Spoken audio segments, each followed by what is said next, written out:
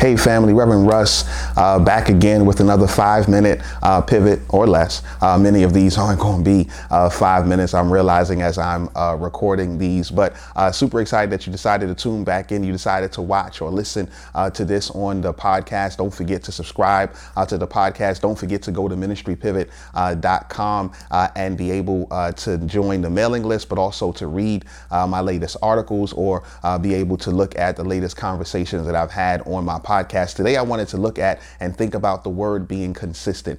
As we're looking at 5-minute pivots, we're looking at things that can help us pivot into our future to be able to achieve and be able to hold on to this season of opportunity that God has given us.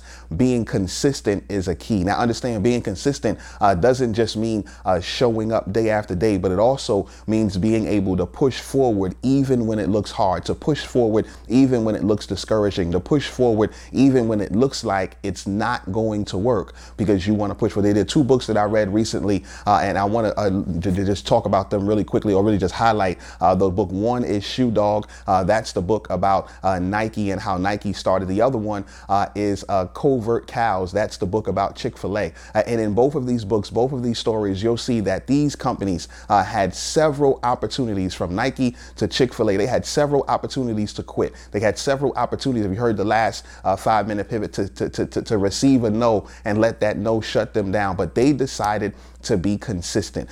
They decided to move forward. They decided to double down, and regardless to what anybody else said, they decided to press forward and to be consistent in what it was that they knew they had to do. In the case of Nike, they decided to be consistent in developing the best running shoe. And then that turned into, as we know now, a full-fledged company that does more than just running shoes. In the case of Chick-fil-A, they decided to be consistent and serve the best chicken sandwich that they could make, that anybody could make. And now we know it to be more than just chicken.